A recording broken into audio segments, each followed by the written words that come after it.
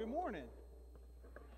How are you? Lots of familiar faces, some new ones. Let me just do a quick intro. If you've never met me before, my name is Brent Thomas. I am student discipleship pastor at Gospel City Church in South Bend, Indiana. But I just got a notification, social media will remind you, hey, a year ago, here's what you were doing.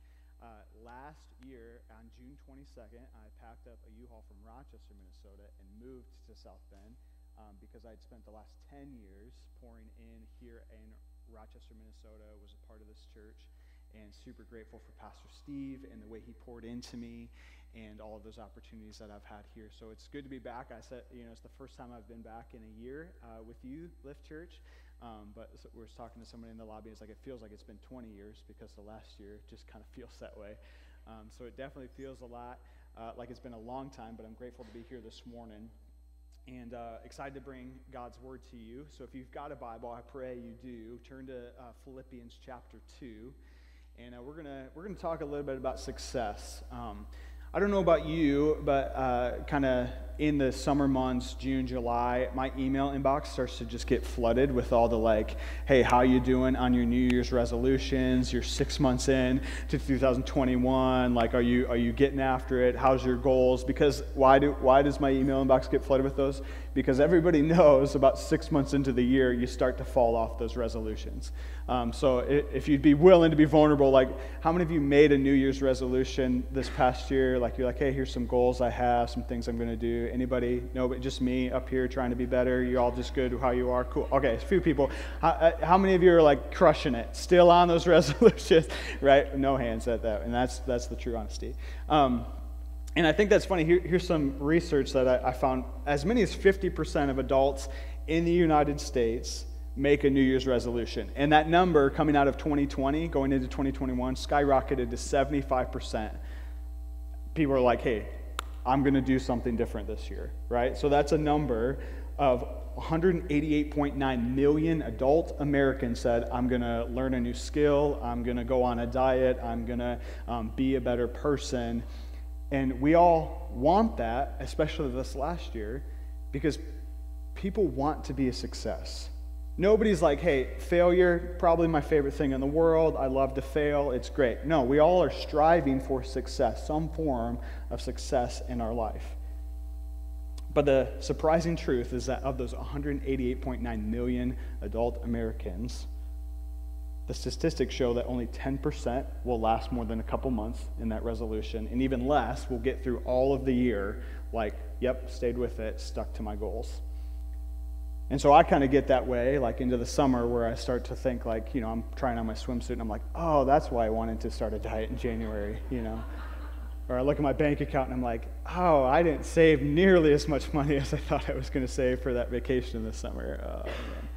Right? And so you kind of get reminded of man, I want to be a success. I want to do these things. And the self-help industry booms right now with books and podcasts and tips and tricks about ways to be successful. You want to improve your health? Follow these 5 key areas of life. You want to make more money? Here's 4 actions you can take today. You want a better relationship? Start these 6 habits. Follow us, subscribe, donate, click here. There's experts everywhere screaming at you that they can help you in your journey towards success. Now, hear me when I say that. I'm not saying it's a bad idea to set goals for yourself. I'm not saying that you shouldn't go and follow some people and look to certain people to help you grow in areas of your life.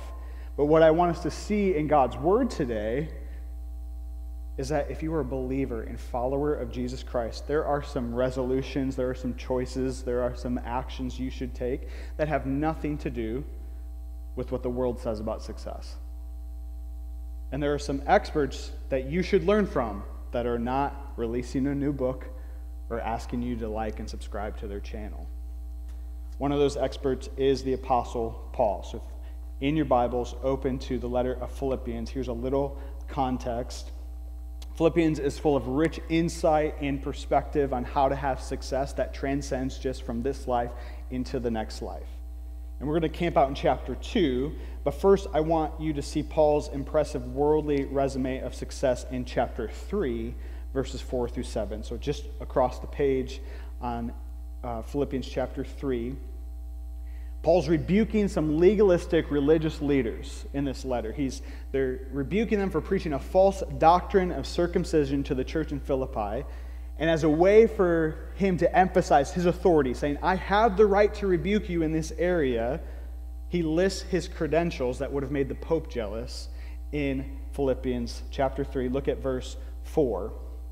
Though I myself have reason for confidence in the flesh also. If anyone else thinks he has reason for confidence in the flesh, I have more. Circumcised on the 8th day, of the people of Israel, of the tribe of Benjamin, a Hebrew of Hebrews, as to the law, a Pharisee, as to zeal, a persecutor of the church, as to righteousness under the law, blameless. Paul was born in the right family, had the right friends, went to the right school, had the right job, lived on the right side of the tracks. He was a Jewish superstar. He would have been the most followed person on social media in the religious world today. Everything in that culture would see him, Paul, as like the top dog. He was crushing it. He had success. And then Paul met someone named Jesus. And everything changed for him in an instant of blinding light. Look at verse 7. Paul says, but whatever gain I had, I counted as loss for the sake of Christ. Indeed, I count everything as loss because of the surpassing worth of knowing Christ Jesus, my Lord. I love that language that Paul uses in describing success as it relates to the world. He goes to familiar accounting terms, right? And so many of us understand this when we look at our own personal budgets, or if you have a job that interacts with a budget at all. There is a profit column and there is a loss column.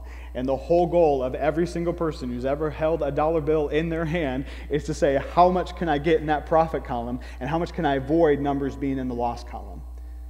We have a whole holiday dedicated to the idea of businesses getting back in the black on Black Friday. The goal is to accumulate as much as you can because in our mind, the higher the number, the more it means success. And here's Paul listing out his credentials, and every single person in that culture would have said, man, those are all prophets, man. You're crushing it. Keep that all in that area. And he, in one moment, says, no, but Jesus, and moves all of that over into a loss column. It's actually hindering him. It's not just that Paul met Jesus and realized, man, I have some really good things in my life, and Jesus is just a little bit better. He realized that everything that he had viewed as success in his life was hindering him. It was a loss to him because it was giving him a false sense of success. Compared to Jesus, his religiosity meant nothing. It didn't get him in good standing with God. It didn't accomplish salvation for him. Jesus was the only prophet he had. And that's redefining success. As followers of Christ, we need to understand that the true success in our life does not depend on our accomplishments and actions. It depends on Jesus' accomplished action on the cross. Jesus is the only reason you can look at your life as a success. And hear me, while that is our foundation, it is not our rationalization. Meaning you can't say, yeah, Jesus, so I don't got to do anything. I can just sit back, lean back, enjoy life, coast through because Jesus did all the work, so that's cool. No. The fact that you and I are breathing and we're on this earth right now means God wants you to have success in this life and the life to come. But if you're going to do that, you have to redefine what success looks like. We need to view success through the perspective of Jesus Christ. And like most things, when it comes to how Jesus sees them, it is completely countercultural. It's not like those emails in your inbox saying, hey, time for a summer of success. Jesus is going to change that. That's what Paul discovered. It radically changed the direction of his life. It changed his actions. It changed the way he got up in the morning and thought through his day. And it can do the same for us. From that moment on, the moment he met Jesus, from that point, his life's mission was to help others come to the same realization. So in this letter to the Philippian church, he exhorts them to redefine success through the perspective of Jesus. So here we go, back in chapter 2, look at verse 1. So if there's any encouragement in Christ, any comfort from love, any participation in the Spirit, any affection and sympathy, complete my joy by being of the same mind, having the same love, being in full accord and of one mind. So Paul's about to redefine success, but he prefaces it with a plea. The plea is be unified. Stay together. Do not allow division to get in the way of your success for the gospel. Paul's not asking an open-ended question. It's a rhetorical question. He knows the answer. Of course there's encouragement. Of course there's comfort. Of course there's participation, affection, and sympathy.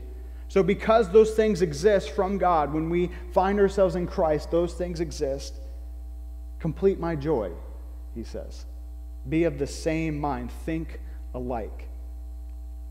He's going to give a practical way of doing that in chapter 4, verse 8. Here's what Philippians 4, verse 8 says. Whatever is true, whatever is honorable, whatever is just, whatever is pure, whatever is lovely, whatever is commendable, if there's any excellence, if there's anything worthy of praise, think about these things.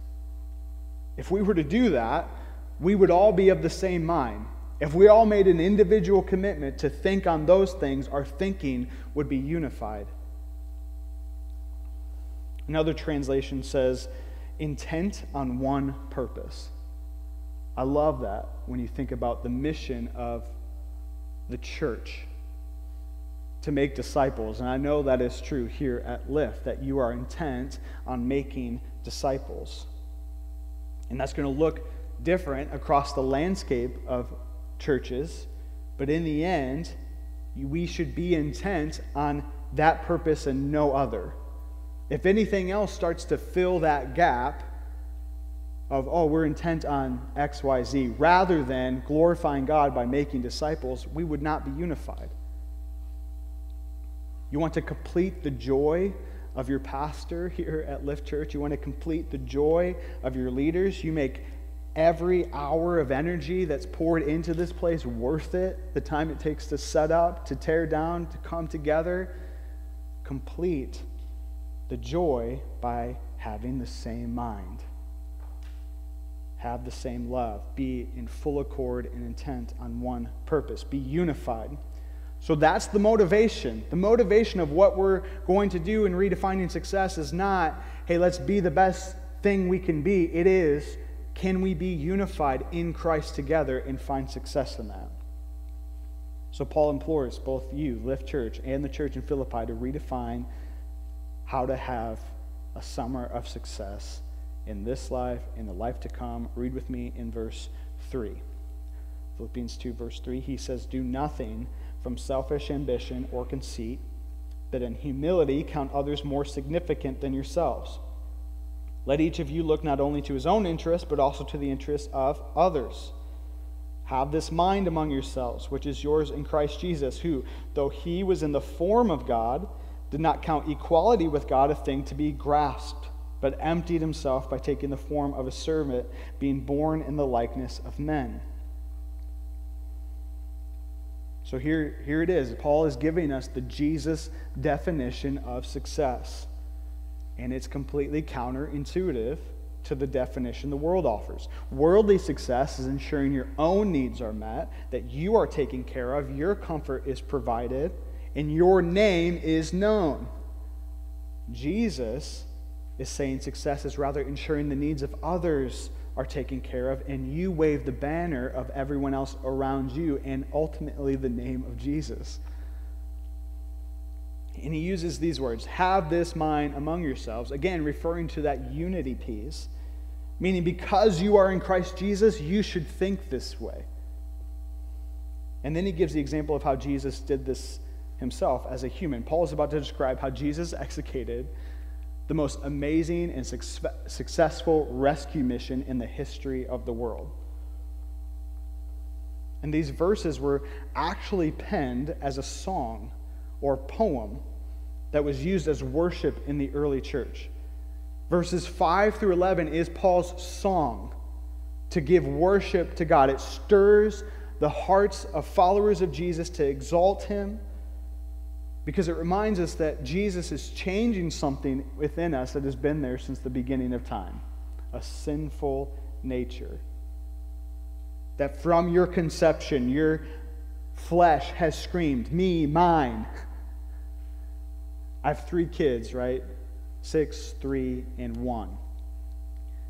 And as you have kids, you start to realize, I have no doubt in the total depravity of man.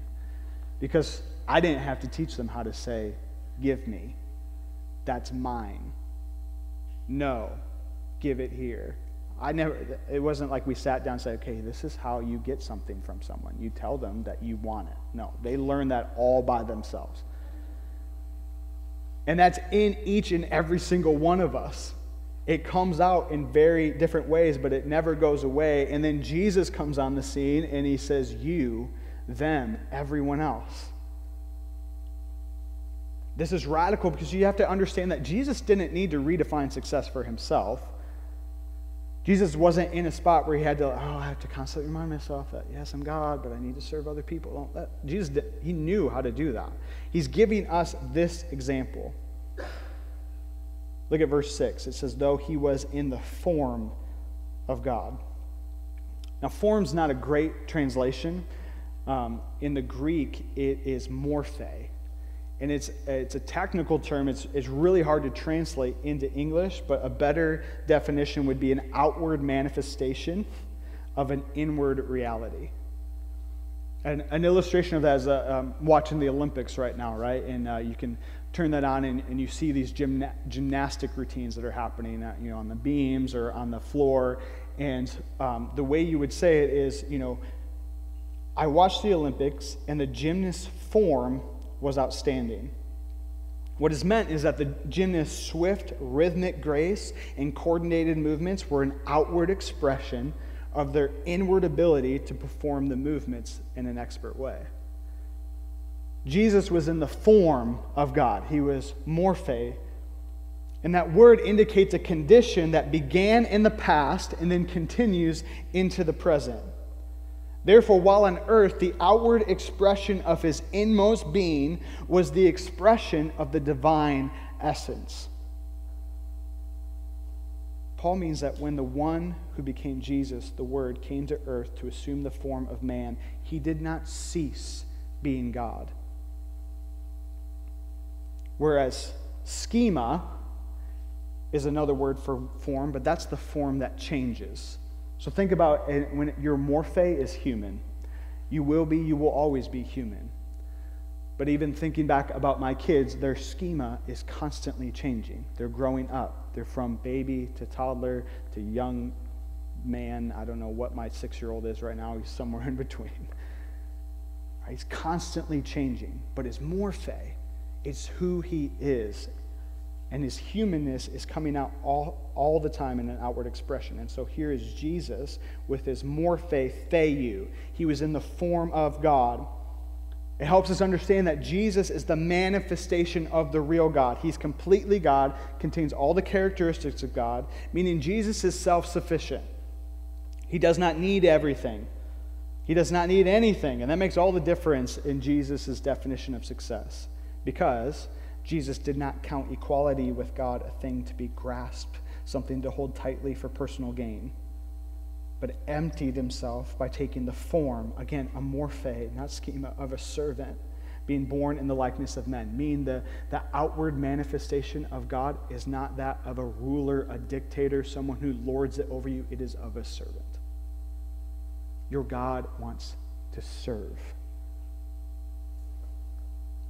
And Jesus is giving us that understanding as well. We have to understand in our theology that the Savior we just worshiped this morning came to earth and was fully human while remaining fully God. His schema changed to that of a human. But his morphe, his essence, who he is God. And not just any human, but came to be a servant. Coming as a baby, laid in a feeding trough to a young poor couple on the wrong side of the tracks. And he did this because he wanted to show you something about the character of your God. the heart of God, the way to find success in your life, God says, it is found in serving others, not in yourself. What's another way we know this? We see this throughout Jesus' whole ministry. Time and time again, he chooses to take the position of a servant rather than that of a king, which he truly was. In John 13, we watch Jesus, hours before his ultimate sacrifice on the cross, see a need in the dirty feet of his disciples. And he rises from a place of honor at the dinner table and gets on his hands and knees like a servant to wash the feet of his disciples. And then he says to them this in John chapter 13, "If I then, your Lord and teacher, have washed your feet, you also ought to wash one another's feet. For I have given you an example that you also should do just as I have done to you." So a choice we need to make to have a summer of success in this life and the next life, a successful life in general, is this: I need to choose service over selfishness. I will choose service over selfishness. Success looks like service in the eyes of Jesus. And not just service, but sacrifice. Look back at Philippians 2, verse 8. "And being found in human form, he humbled himself by becoming obedient to the point of death, even death on a cross." Now, I'm a musician by way of, I grew up with music. I love the idea of music. I love what God has allowed me to do in terms of music. And songwriting has always been something that I've strived in and wanted to do more of. And so I appreciate the idea that Paul is writing a song in verses 5 through 11. And I love how his boldness, because most scholars will note that there's a cadence in the original language to what he is writing. It is in a certain form. And he breaks that cadence to say, even death on a cross. So he breaks out of the rules of normal poetry, the way it would flow, just to emphasize a point, to remind us that this is the Jesus who died on a cross. See, in that period of time in culture, crucifixion was the most dishonorable, humiliating way to be killed. It was reserved for the worst of the worst. In fact, it was illegal to crucify a Roman citizen for anything other than high treason against the Roman Empire. But notice that Paul notes that Jesus humbled himself. The cross may have been humiliating, but Jesus humbled himself. Throughout this last year, everything that has happened, I've heard people say over and over again, man, this last year was so humble. Like, I was so humbled this last year. I went through so many things, and I feel so humbled. And I get what they're trying to say. It's a nice way to say it, but rather we should just say it as we were humiliated. It has been a humiliating year and a half, feels like 20, right? Has anyone ever asked you for your most embarrassing story? This is like the best icebreaker, right? Like, hey, what's your most embarrassing story? I have a few. I'm not going to share them this morning. But we love that idea because it reminds us of our humanity. It kind of connects us, like, because we've all been humiliated at some point in our life.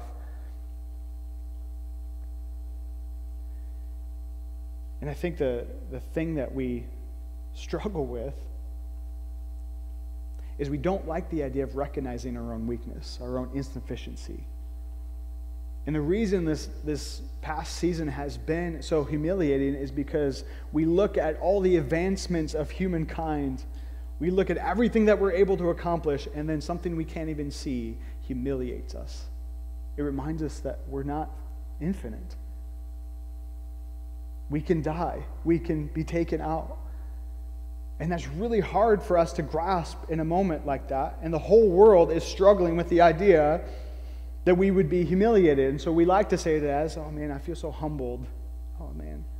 No, you're humiliated. Circumstances are humiliating, but only you can humble you, I heard a pastor say.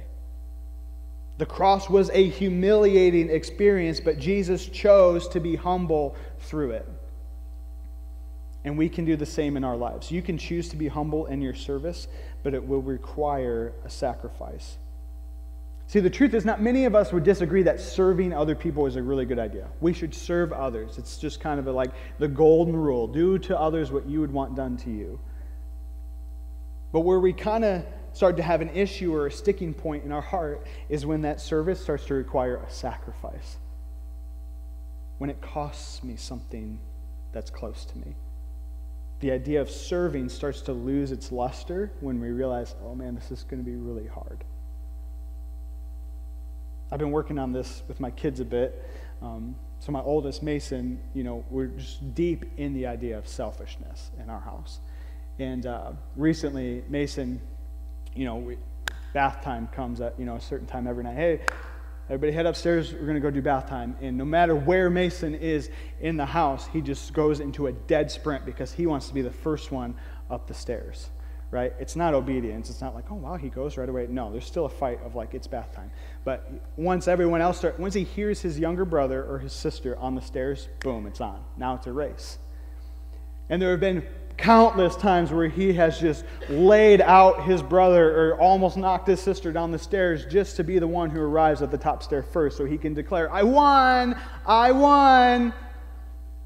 And so I had to, after a few times of this, I pulled him aside and, a pastor's kid, right? So I said, hey, Jesus says that the first shall be last and the last shall be first. And so, you're the oldest. I know you can beat your brother and sister, but the point is, like, serve them on the stairs. Like, help your younger sister get up there. And let's all get there the same. We're all going to the same place.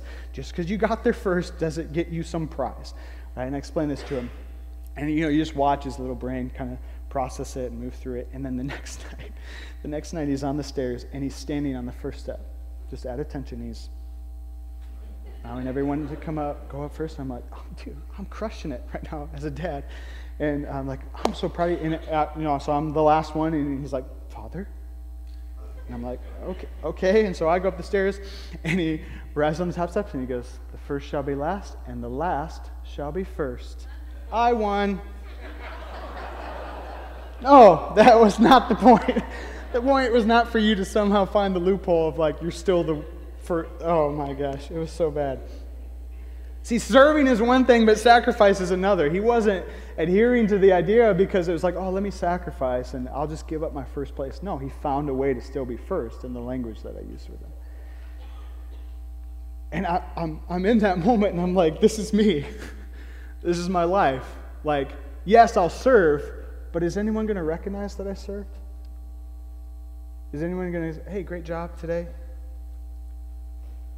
Yeah, I'll serve, but is it kind of like I'll be the guy who does that thing for, I'll be the guy who brings the meals.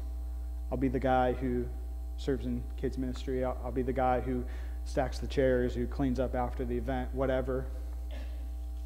As long as I'm known as that guy, yeah, then serving feels really good. See, maybe you sign up to serve, right? But only in this area because you know that the other area would require a little bit more work coming for some people. A little bit more work, a little bit more effort. I have to get up a little bit earlier. Maybe you're in a small group and your small group leader has mentioned several times, like, man, we just need more leaders.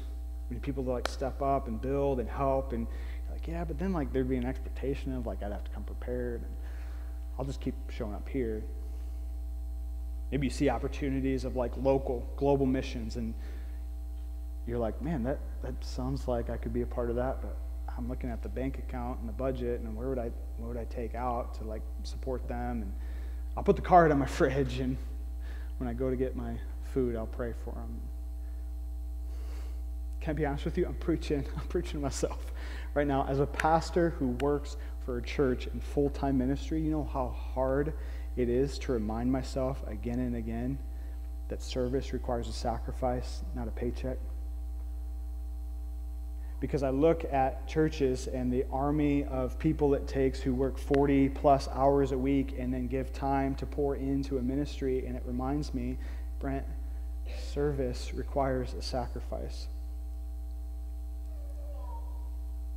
So here's the second point. I will pursue sacrifice over satisfaction. I will pursue sacrifice over satisfaction. Because if I want to serve like Jesus served, I have to serve with a sacrifice. So let's get practical for a second. Here's how we can practice this in our life. 3 ways to serve sacrificially. 3 ways to serve sacrificially. The first one is this: serve in secret. Matthew 6 says, beware of practicing your righteousness before other people in order to be seen by them, for then you will have no reward from your Father who is in heaven.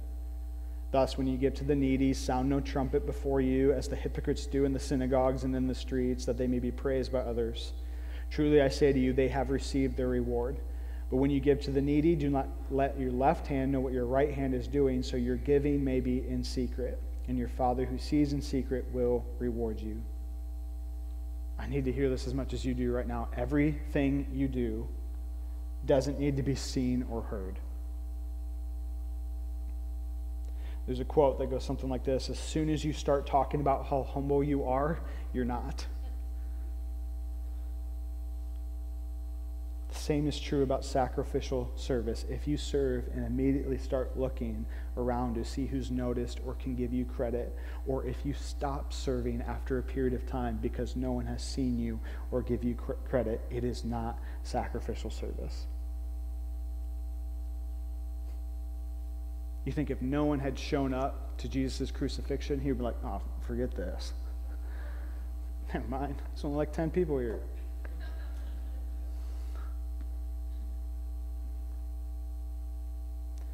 How often did Jesus drive away the crowds?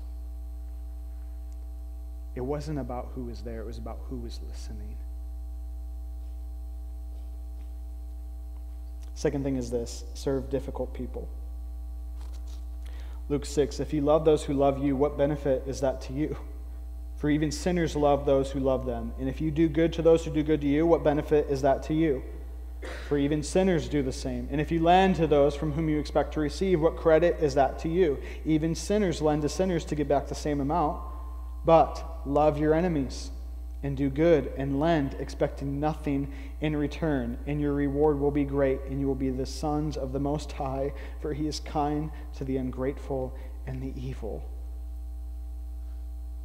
We all know it's easy to serve people who we like, who have charismatic personalities, who will express gratitude, and will probably return the favor down the road. That's easy. But can we all agree that it's really hard to serve people who don't express gratitude or critiques the way you're serving them? Or if you needed something, they're nowhere to be found. Man, this reminds me, I should tell my wife I love her more. The way she serves my family. And I'm constantly like, yeah, that was good, but I could do it a little better. What? God bless my wife, her sacrificial service to me and our family. But Jesus says it's easy to serve those who love you and do good to you. Even sinners, people who don't follow Jesus, can do that. But the key to sacrificial service is serving difficult people. I just have an example of this. About a year ago now, in the summer, at church, working in the office, and you get a call. Somebody just called the church office. Hey, my car's dead. I'm stuck at this place. I'm supposed to be at work in 20 minutes. Does anybody there have a jump? And it was a young lady who was a part of our young adult ministry at the church. And so the young adults pastor comes to my office and is like, hey, you want to take a ride? I'm like, yeah, I got jumper cables in my car. Let's go do this. And so we show up and we started interacting with this young girl, and just like stone-faced, like kind of acting like she's mad that we're there. And in your back, you're trying to like love her, Jesus. She like just started coming to the church, don't know where she's at in her walk with Christ, and so you're trying to be like really grace-filled, but just like every response, you're just getting like, yeah, whatever, dude, type of stuff. So we're asking her questions about the car, and she's kind of like looking at us like, I don't know. Like, okay, and you're plugging in the jumper cables, like, in the joy of the Lord, like, here we go, and you jump her car and get it started, send her on her way, and like not even a thank you, just got in her car and left. And we get back in the car, and my flesh is just like, never doing that again. Like, how dare she? Who is this person? Like, blah, blah. I just remember this young adults pastor just like, so he's a spirit-filled guy. And he was like, that was fun.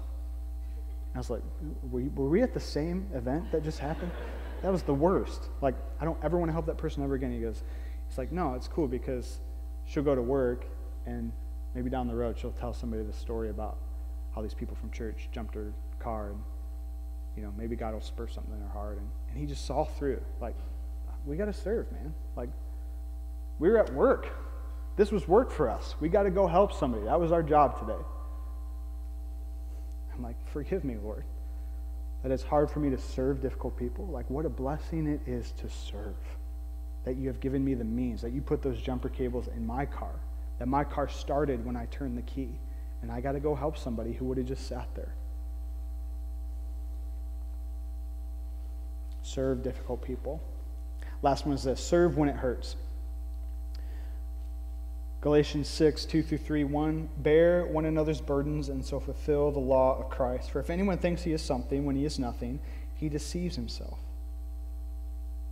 It's easy to serve people when things are going good in their life and when things are going good in your life.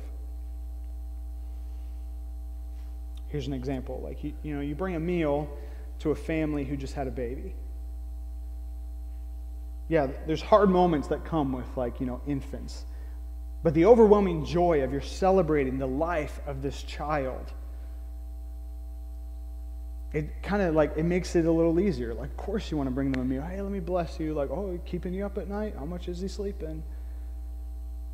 You know what's way, way harder? When you go to bring a meal to the family who just had the stillborn. And you walk in and there's no smiles. There's no joy. There's no jokes about how little sleep they're getting. The little sleep they're getting is because of the swollen, sunken eyes that don't know how to cry anymore. They're grateful for the meal, but it will probably go uneaten in their fridge because the appetite left the minute they saw that baby take its last breath. There's no baby to hold, so instead there's hugs with the mom and just whispers of, I'm so sorry. Just a week ago, I got a call from one of our pastors, and he said, hey, this family in our church, her due date is Monday. This was a Saturday, and they went in and because the baby wasn't moving. And there's no heartbeat. They lost, and she's delivering right now. They just induced her. She's delivering right now. Will you come with me to the hospital? And I'm like, I am not qualified for this, but yes. And no hospital visit is an enjoyable experience for a pastor in a context where you're helping guide through loss. But this, I just remember walking in, and the father greets us at the door, and we're just talking with him a little bit, and he says, have you ever seen a stillborn? And I say, no, I have not. And he's like, I just want to prepare you. And I say, you're preparing me? Don't prepare me, man. I'm here for you. And we walk through the door, and little Samuel is laying there. He's already with Jesus, but his body is still on earth. And we got to meet him, and we sit with the mom who they had prayed for this child for so long, and they had a scare 2 months in with there might be something wrong with his brain, and they went through all these scenarios, and then we misread the scan. He's perfectly healthy, and celebrating that, and they chose his name, and they didn't want his name to be Samuel. They didn't like it because they were afraid they were going to call him Sam or Sammy. But Samuel, the strength of the Lord, and God hears, and they're like, we had no idea how much we needed that to be his name. And so you're sitting in this moment, and just honestly, as a pastor, in sitting with someone in the hospital, I don't care how much training you've done in your life. I don't care how much seminary degrees you have. No one knows how to handle that moment. You ask petty medical questions. You're like, are you guys eating? Can I get you a cup of coffee? You're just there. You just sit in that moment with them because you can't practically serve them in a way that will somehow fix or remedy the situation. It is what it is. And so we just sat there and we prayed and we sang hymns together and we prayed some more and we wept, and at the end of it, you walk out of there and you're like, I did nothing. And I remember I get in the parking garage and I FaceTime my wife, and my baby girl answers the phone. And I just bawl and I lose it. And my poor wife's like, what is going on? And I'm like, I just got out of the hospital. I just want to tell you that I love you, and I'm so grateful for the blessings God has given us, but I don't know how to serve these people. It's hard right now. And led worship at the funeral for them, and come up and hug the mom, and she just looks at me and she goes, thank you for serving us. And I'm in that moment, I'm trying to just recollect everything. I feel like I haven't done anything in it, but I was there. And so what I want to emphasize with this point is just that when it's hard, when you're in a season where things aren't easy and you don't really know what to do, and it's going to hurt a little bit, and it's going to be awkward and sad, and I can't relate, I've never been through that, like what am I? Serve when it hurts. Just be there. Pour yourself out. It might not be exactly that type of situation, but look for the moments when serving will hurt, and step into them with the same mind of Christ, who sweat drops of blood in the garden and begged God to remove the service that he was about to offer, but closed his prayer with, not my will, but yours be done, and then rose and walked confidently into the greatest act of sacrificial service ever done. And then this is how Paul closes his poem, his exaltation of Jesus Christ and the new definition of success we have discovered today.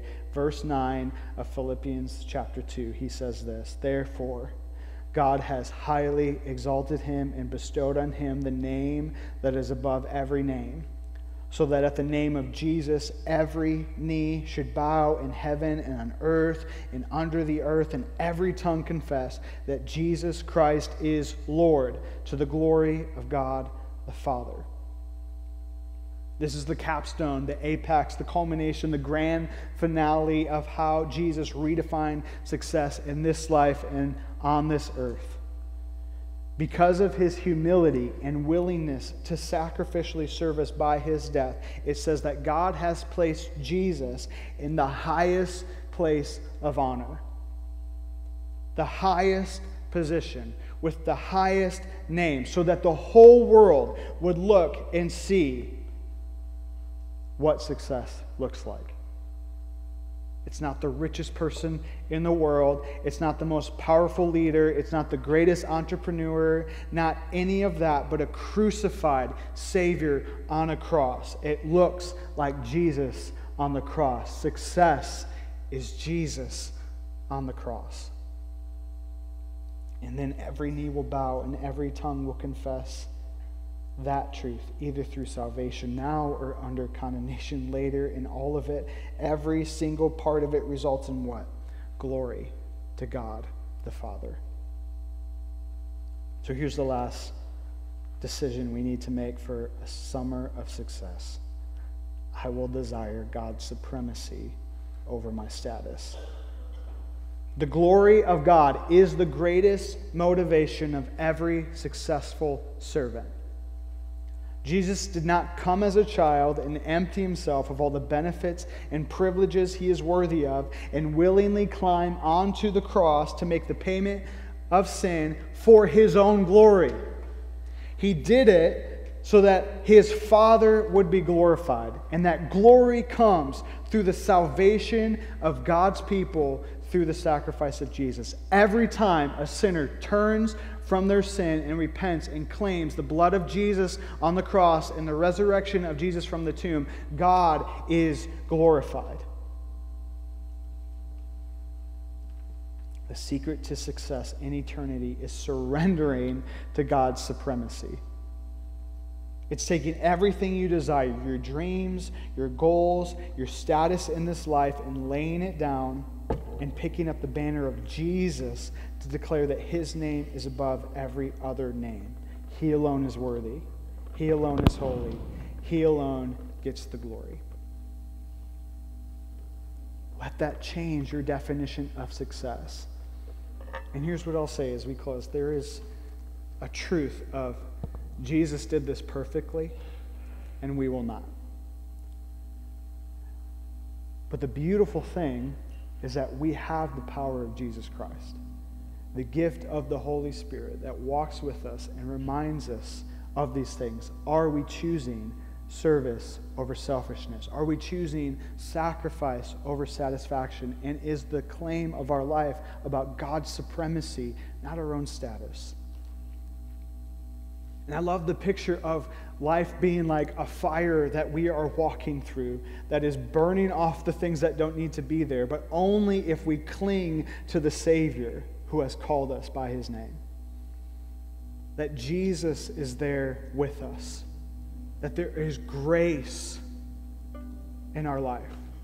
That we will not get this perfectly, but I'm telling you, success in this life will look nothing like you can put on a spreadsheet or that someone can quantify. Rather, it is a heart condition that we must recognize. Am I a servant of Jesus?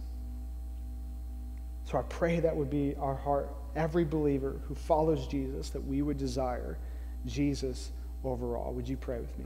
Father, thank you for the gift of your word that reminds us again and again who you are. Thank you for the gift of Jesus, who came not to fulfill his own desires, but rather that of his Father, as an example for us, that we would live our lives in a similar way. That we would wake up every morning and decide, I'm going to follow Jesus today. And God, in the times when it's hard, when we don't know what to do, would you be right there with us, in the thick of it all, in the fire, walking us through, saying, I got you. I've given you the way to go. I died for you. I rose for you. So you would know lasting change. So God, give us grace as we pursue you. We give you honor and glory. In Jesus' name, amen.